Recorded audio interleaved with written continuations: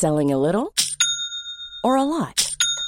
Shopify helps you do your thing however you cha-ching. Shopify is the global commerce platform that helps you sell at every stage of your business. From the launch your online shop stage to the first real-life store stage, all the way to the did we just hit a million orders stage. Shopify is there to help you grow. Shopify helps you turn browsers into buyers with the internet's best converting checkout. 36% better on average compared to other leading commerce platforms. Because businesses that grow, grow with Shopify. Get a $1 per month trial period at shopify.com/work. Shopify.com/work. Ukas annonsør I Foreldrerådet Ekstra. Det grillsesong. Endelig, alle dere som har fulgt meg gjennom en lang vinter vet at jeg har nesten strøket med kjedsomhet. Men nå kan vi spise ute, vi kan leve ute, vi kan henge ute, og vi kan grille. Ekstra har sitt største grillutvalg noensinne, og hør godt etter nå. Her en del av grillutvalget deres. Habanero-pølser, salsiccia-pølser, black-aged pepper-pølser, cheesy bacon-pølser, beefy burger, cheesy burger, skinny burger, big beefy gourmet-burger, fiskeburger med hvitløk, fiskeburger med bacon, rødbet og søtpotetburger, soppburger, barbecue, grillfilet, svinenakke med oregano og tomat, urtemarinert fårefilet, brisket, eller brisket som det egentlig heter, T-bone steak, flank steak, tomahawk, laksefilet med pesto, laksefilet med sitron, scampi med hvitløk og urter, crispy fiskeburger med ost, kyllingfilet med sitron og urter, kylling overlår, gyros, kyllingspyd, smoke, barbecue, lårfilet av kylling og entrecôte. Takk for meg. Dette bare noen av produktene I Ekstra sitt største grillutvalg noensinne, og kommer blant annet fra Norges mest prisvinnende grillserie, Grill Perfekt. En av de type overskrifter som får meg mest til å gråte, det når jeg leser om mobbing. Folk som får høre at de ubrukelige, eller stygge, eller feil. Jeg blir kjempelei meg bare av å tenke på det, spesielt når det gjelder barn. Og så blir jeg livredd for at min unge skal bli mobba. Og jeg blir livredd for at han skal bli en mobber. Hva det vi kan gjøre som foreldre? Hva det vi skal gjøre? Hvor mye skal vi følge med, og hvordan skal vi sørge for at ungene våre har det bra? Denne episoden av Foreldrerådet, den handler nettopp om det, om mobbing.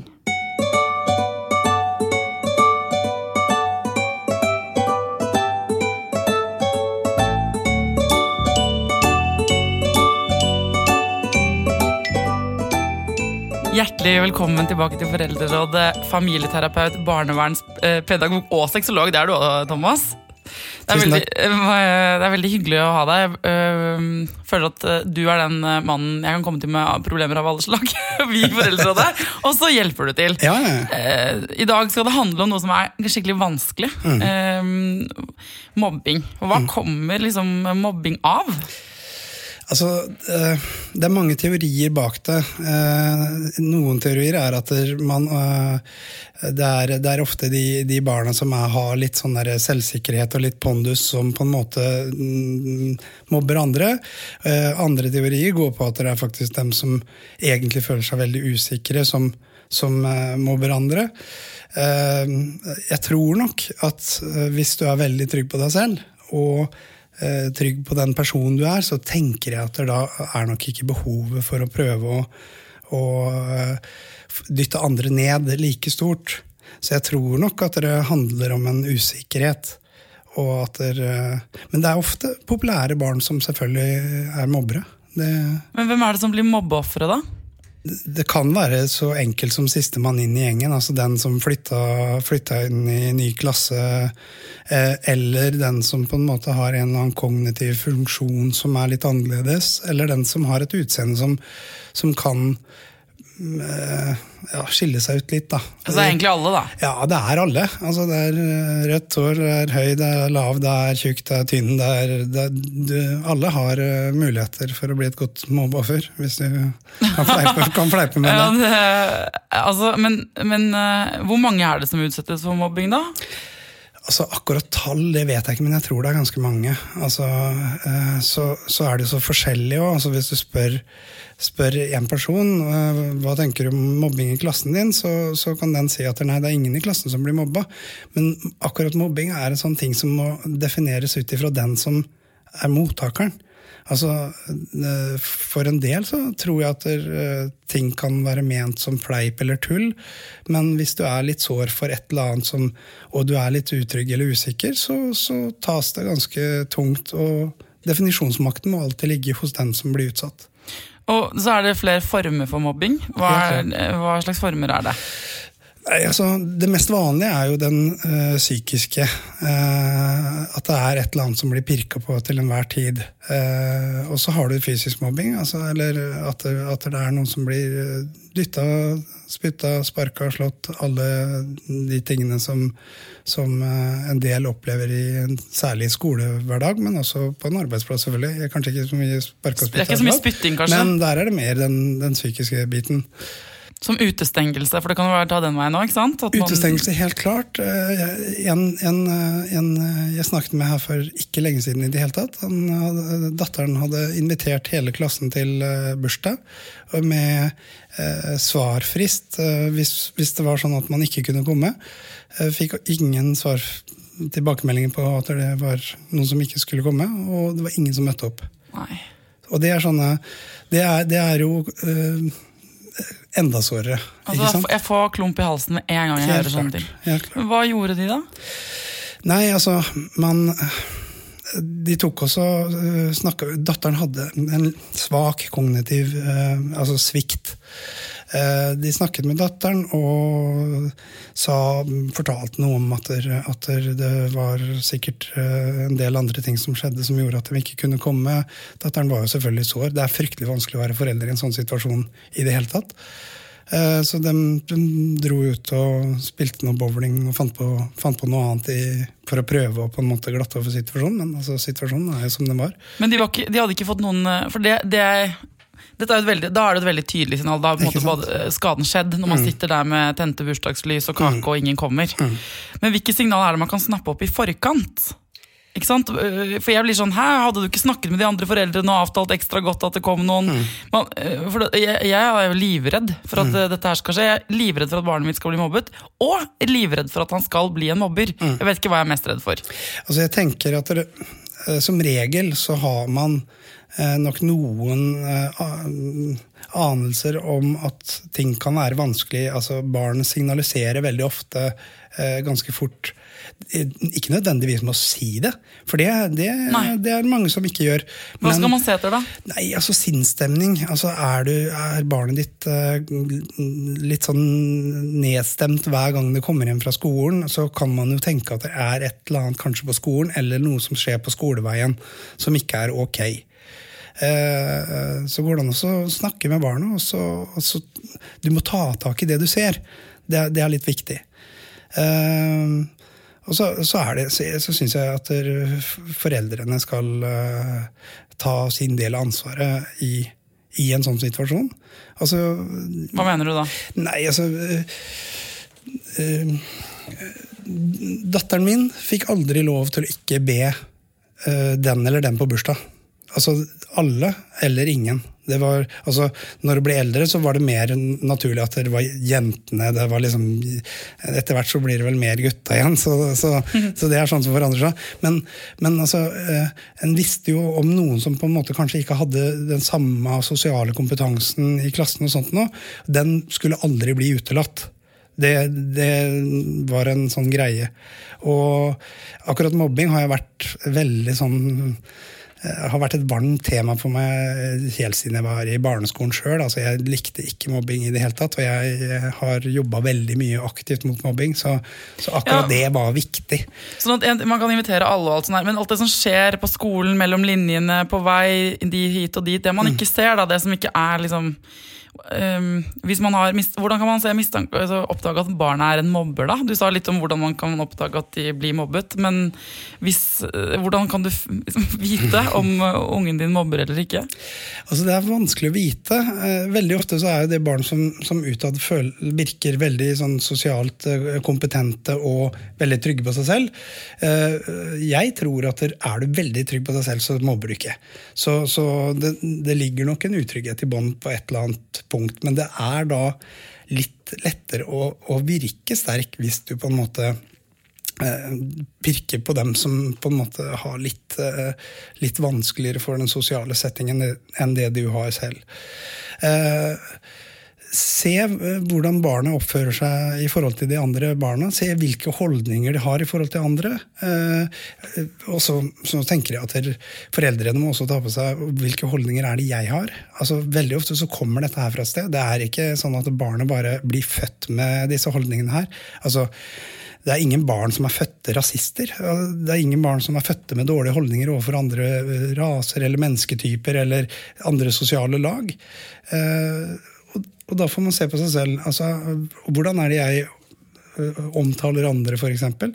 Det kan være ganske sånn uskyldige ting når jeg sitter i bilen og forbannet på en eller annen tulling i trafikken, men ungen sitter baki og hører på det mamma eller pappa sier. Så ens egne holdninger har fryktelig mye å si.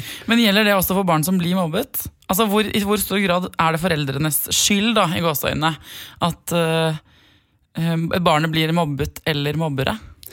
Altså jeg tenker, egentlig så det aldri noen skyld. Altså, her ligger ansvaret på den som mobber alltid. Det klart det noen foreldre som kanskje har en dårligere situasjon enn veldig mange andre, altså sender ungene sine kanskje mer med møkkete klær på skolen enn andre, har kanskje dårligere råd enn andre. Det en del sånne ting som gjør at barn skiller seg ut på en eller annen måte. Det ikke noe grunn til at man skal bli mobba. Så det viktigere å ta tak i hvorfor andre trenger å mobbe noen. Men det jo ting som kan gjøre at man blir et lettere offer.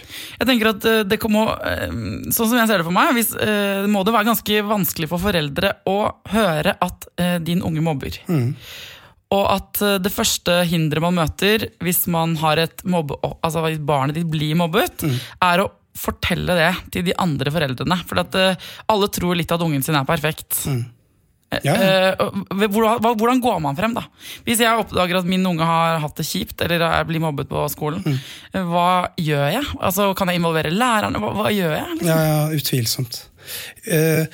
Og det veldig sånn forskjell fra sted til sted og forskjell fra skole til skole hvor flinke man til å ta tak i det. Jeg jobbet en periode som foreldreveileder, og det kom inn et barn som ble mobbet på skolen. Og så ringte jeg skolen bare for å høre hva gjør dere med den saken, og så sa de, ja, men det barnet jo fryktelig spesielt det også da, så det jo... Hæ? Yes. Og det kødd? Nei, det var ikke kødd. Det for så vidt en stund siden, men det var rett etter at jeg tror det var Stoltenberg som hadde en sånn nyttårstale hvor det på en måte ble tatt opp det med mobbing, og at dette her var forbudt ved lov. Og da sa jeg at vet du hva, jeg kommer til å anbefale den familien her til å saksøke skolen, bare på grunn av at dette her dere gjør strengt forbudt. Jesus, Thomas. Hva skjedde da?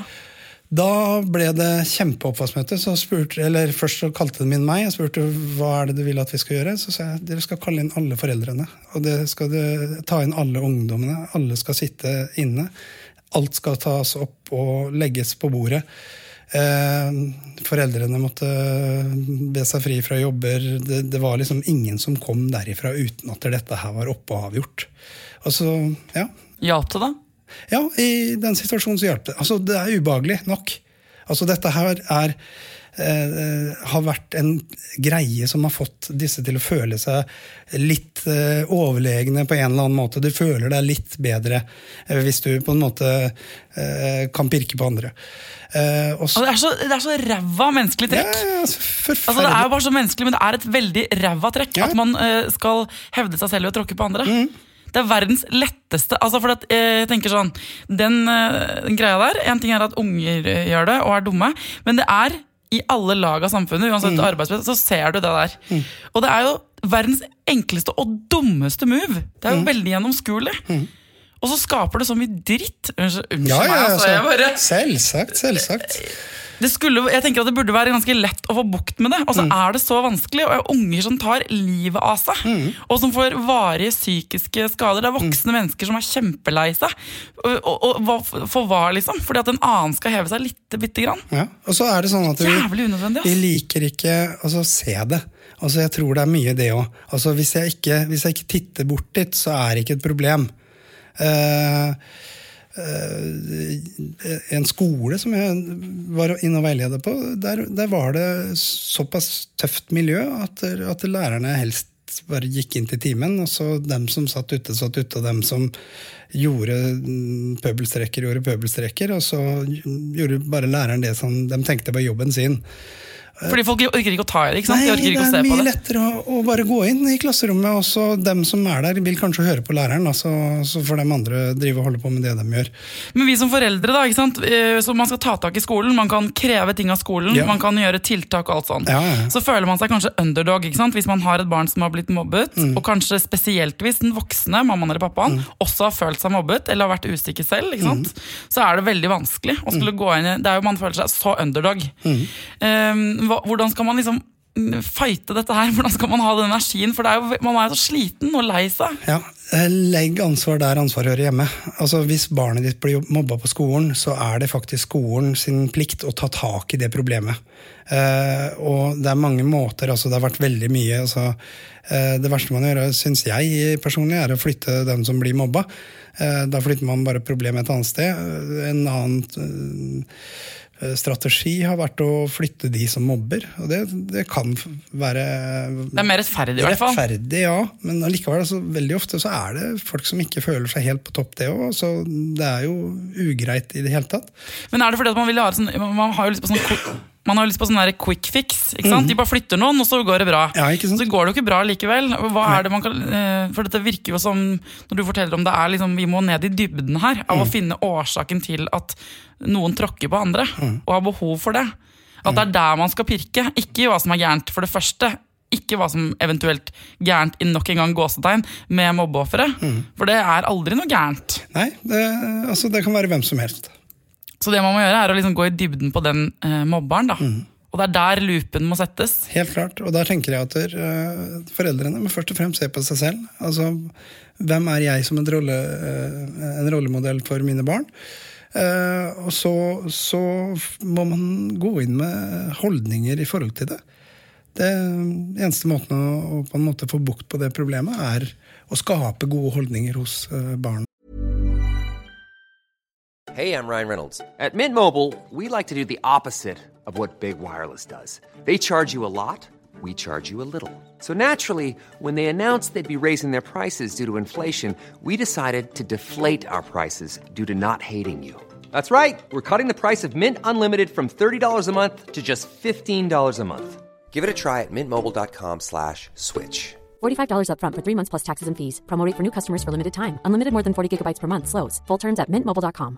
Many of us have those stubborn pounds that seem impossible to lose, no matter how good we eat or how hard we work out. My solution is PlushCare. PlushCare is a leading telehealth provider with doctors who are there for you day and night to partner with you in your weight loss journey. They can prescribe FDA-approved weight loss medications like Wegovy and Zepbound for those who qualify. Plus, they accept most insurance plans. To get started, visit plushcare.com/weightloss. That's plushcare.com/weightloss. Many of us have those stubborn pounds that seem impossible to lose, no matter how good we eat or how hard we work out. My solution is PlushCare. PlushCare is a leading telehealth provider with doctors who are there for you day and night to partner with you in your weight loss journey. They can prescribe FDA-approved weight loss medications like Wegovy and Zepbound for those who qualify. Plus, they accept most insurance plans. To get started, visit plushcare.com/weightloss. That's plushcare.com/weightloss.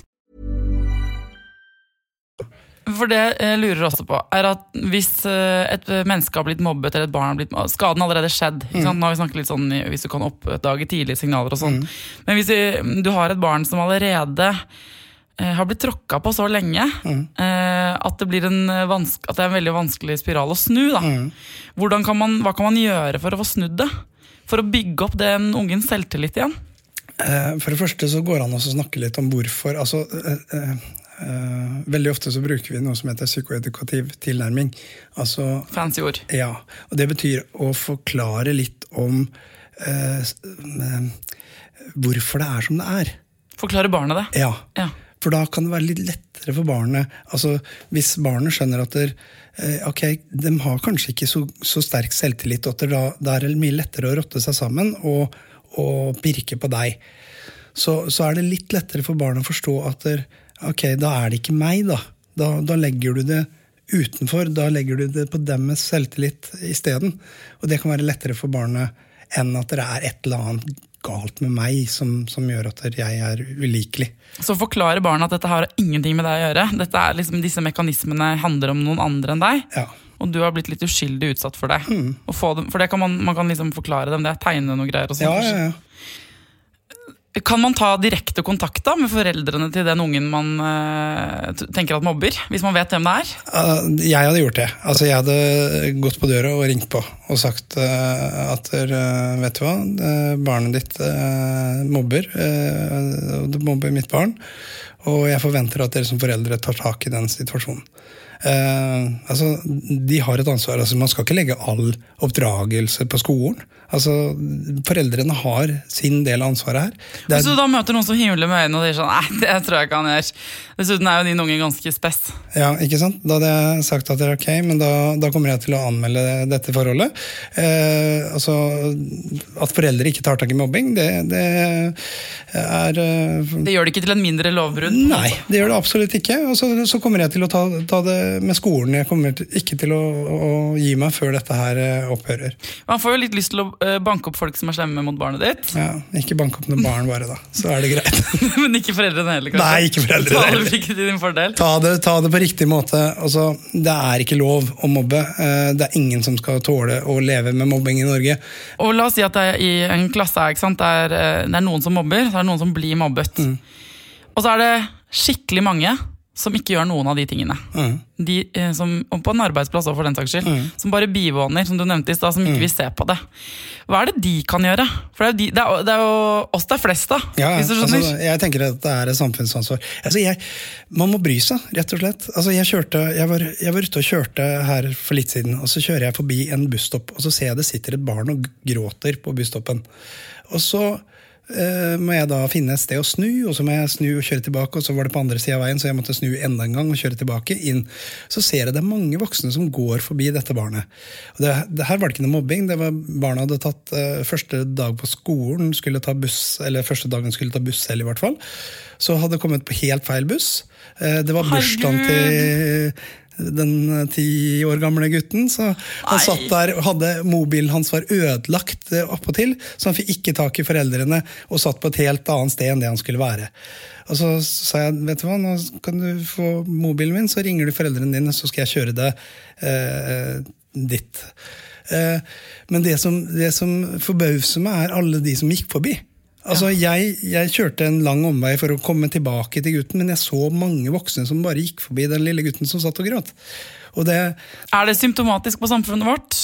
Ja, jeg tror vi brydde oss mer før. Det tror jeg nok. Altså, så det å bry seg, for at Tidemann har jo begynt på skolen nå, ikke sant? Så jeg driver og snakker med han hele tiden og øver han på sånne scenarier da. Sånn, hva skjer hvis noen slemme, og hva har du tenkt til det og sånn? Så nå har han fått for seg at han skal være en slags detektiv, altså det tatt litt av egentlig, hvor jeg skal ha med en blokk, skal jeg notere ned hvis noen slemme, og da skal jeg si fra de voksne, så skal jeg si, hei, det ikke lov til å være slemme mot hverandre. Han har en helt sånn superheltversjon da, av hvordan han skal løse dette, og vi får se hvordan det går og sånn. Men burde vi snakke med ungene våre om disse tingene? Utvilsomt. Selv om det ikke har skjedd? Ja. Selv om ikke eller skal vi vente til det dukker opp? Altså, de holdningene som jeg har i forhold til mobbing, de har datteren min. Hun har vært trivselsleder i evig og alltid på hele barneskolen sin. Altså, hele nesten tiden hun gikk på barneskolen. Og det handler jo om at barna våre påvirkes av oss, og de holdningene vi har til det, de vil også barna adoptere. Altså, vi kan si hva vi vil, altså, jeg skal si at jeg vil aldri bli sånn som faren min, men når jeg titter meg selv i speilet, så fader, dritt også. Det ble litt sånn allikevel. Så vi marineres i det oppvekstmiljøet vi har, og den marinaden, den former oss og gjør oss til den personen som vi er selv også.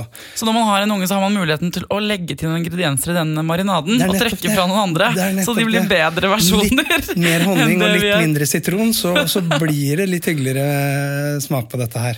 Men så må jeg være litt djevelens advokat også, fordi er det ikke fare for at vi blir sånn utrolig høflige og greie og litt sånn kunstig glad i alle, og alle er glad i hverandre, for det er jo ikke sånn i livet heller. Det må være lov å tenke at jeg synes ikke hun er så kul, han er litt irriterende. Altså, man velger jo venner.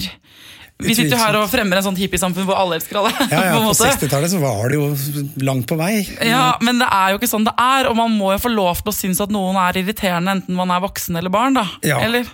Og det er helt riktig, men vi må kunne forholde oss til andre mennesketyper.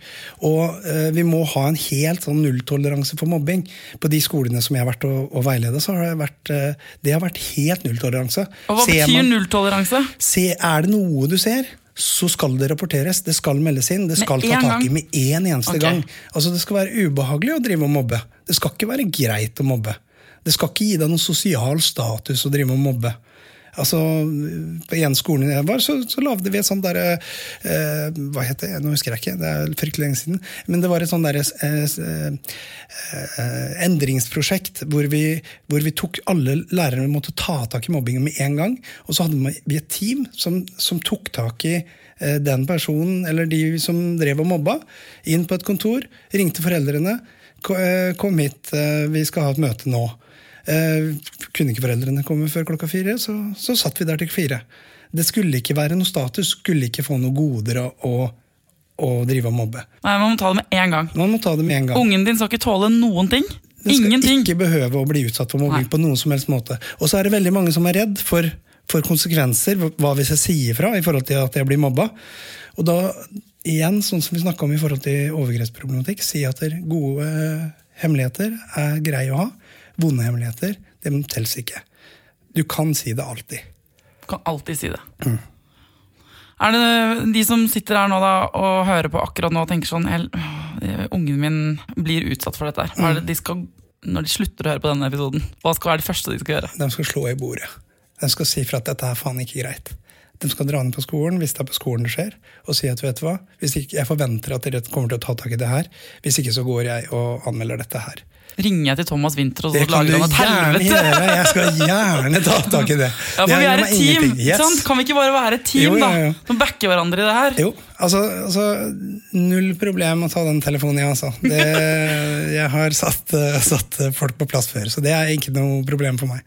Tusen takk for at du kom til Foreldrerådet, Thomas. Bare hyggelig.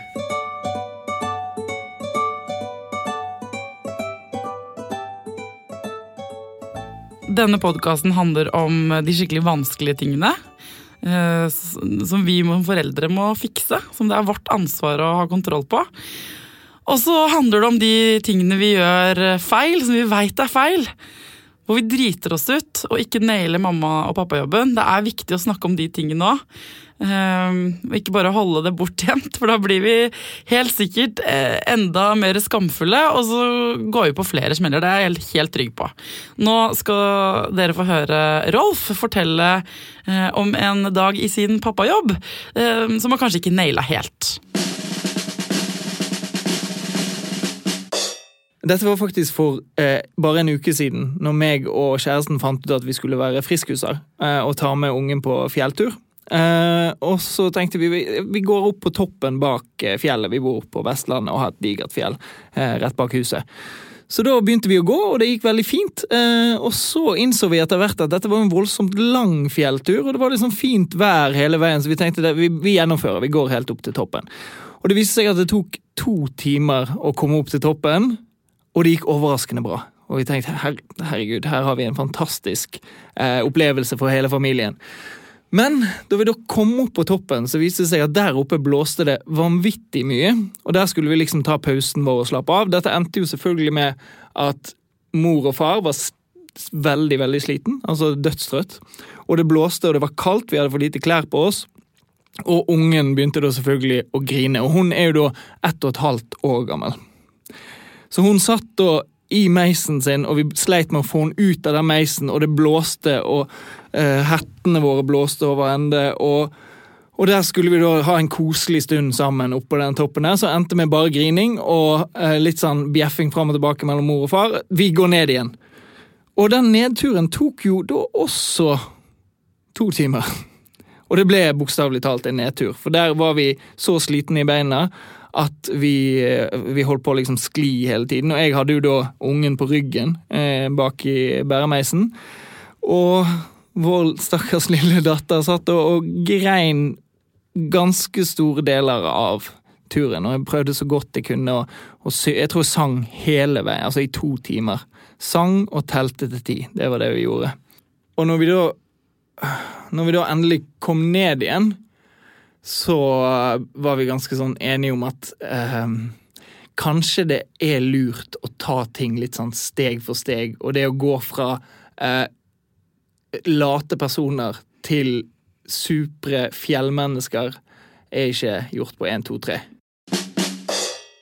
Det er fort gjort å prøve alt for hardt. Nå må vi ha fine toppturbilder med filter og sånn. Og da sa jeg ungen sin på Instagram. Jeg vet ikke hvor mange ganger jeg har prøvd å få en lille familie til å posere.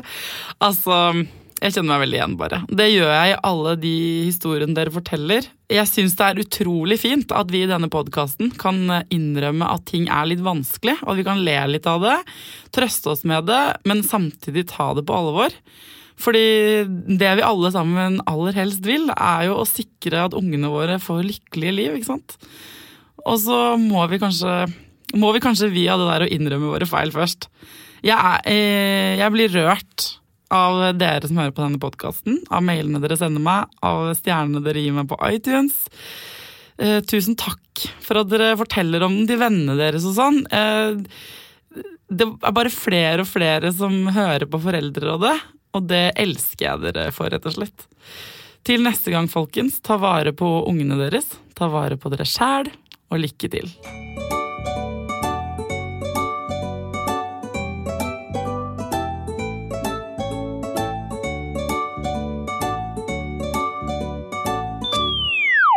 Produsert av Rubicon Radio.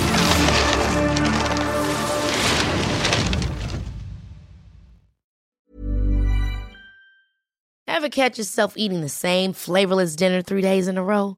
Dreaming of something better? Well, HelloFresh is your guilt-free dream come true, baby. It's me, Keke Palmer. Let's wake up those taste buds with hot, juicy pecan-crusted chicken or garlic butter shrimp scampi. Hello Fresh. Stop dreaming of all the delicious possibilities and dig in at HelloFresh.com. Let's get this dinner party started. Hi, I'm Daniel, founder of Pretty Litter. Cats and cat owners deserve better than any old-fashioned litter. That's why I teamed up with scientists and veterinarians to create Pretty Litter. Its innovative crystal formula has superior odor control and weighs up to 80% less than clay litter.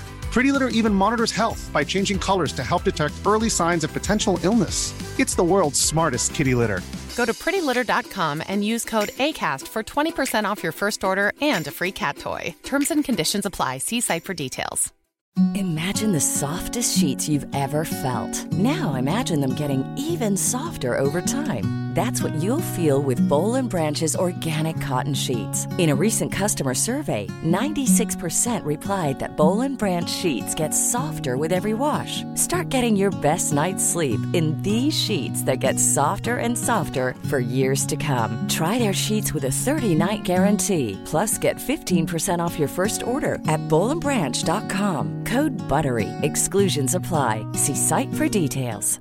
Hey, it's Paige DeSorbo from Giggly Squad. High quality fashion without the price tag. Say hello to Quince. I'm snagging high-end essentials like cozy cashmere sweaters, sleek leather jackets, fine jewelry, and so much more. With Quince being 50 to 80% less than similar brands. And they partner with factories that prioritize safe, ethical, and responsible manufacturing. I love that. Luxury quality within reach. Go to quince.com/style to get free shipping and 365-day returns on your next order. Quince.com/style.